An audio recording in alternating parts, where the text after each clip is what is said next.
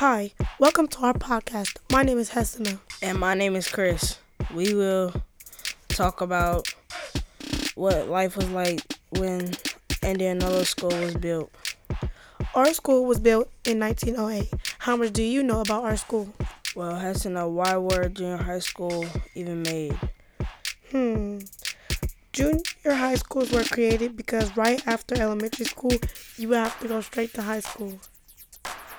Well, Hesina, did you know that when you're in elementary, you would go there for 6 years, and then you would go to high school for 4 years. Chris, did you know that the school conditions were so bad that the kids didn't even want to go to school? Yeah, well, if I was alive back then, I don't think I would like it that much. Me neither, but at least they got a good education just like us. In 1908, around our school, there wasn't a lot of OSU buildings around like today.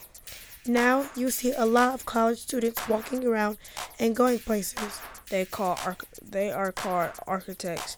They work really hard. Yeah, they go for 5 years of schooling just to become an architect.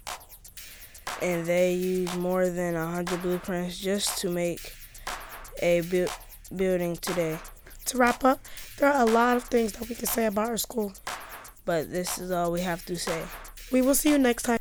We didn't thank who helped us. I would like to thank Ms. Bachman and the archives at the Historical Center. I would like to thank you for letting us do our podcast and the speaker. Now that's all for us today. See you next time with Chris and Hesina. Hey, that was my line.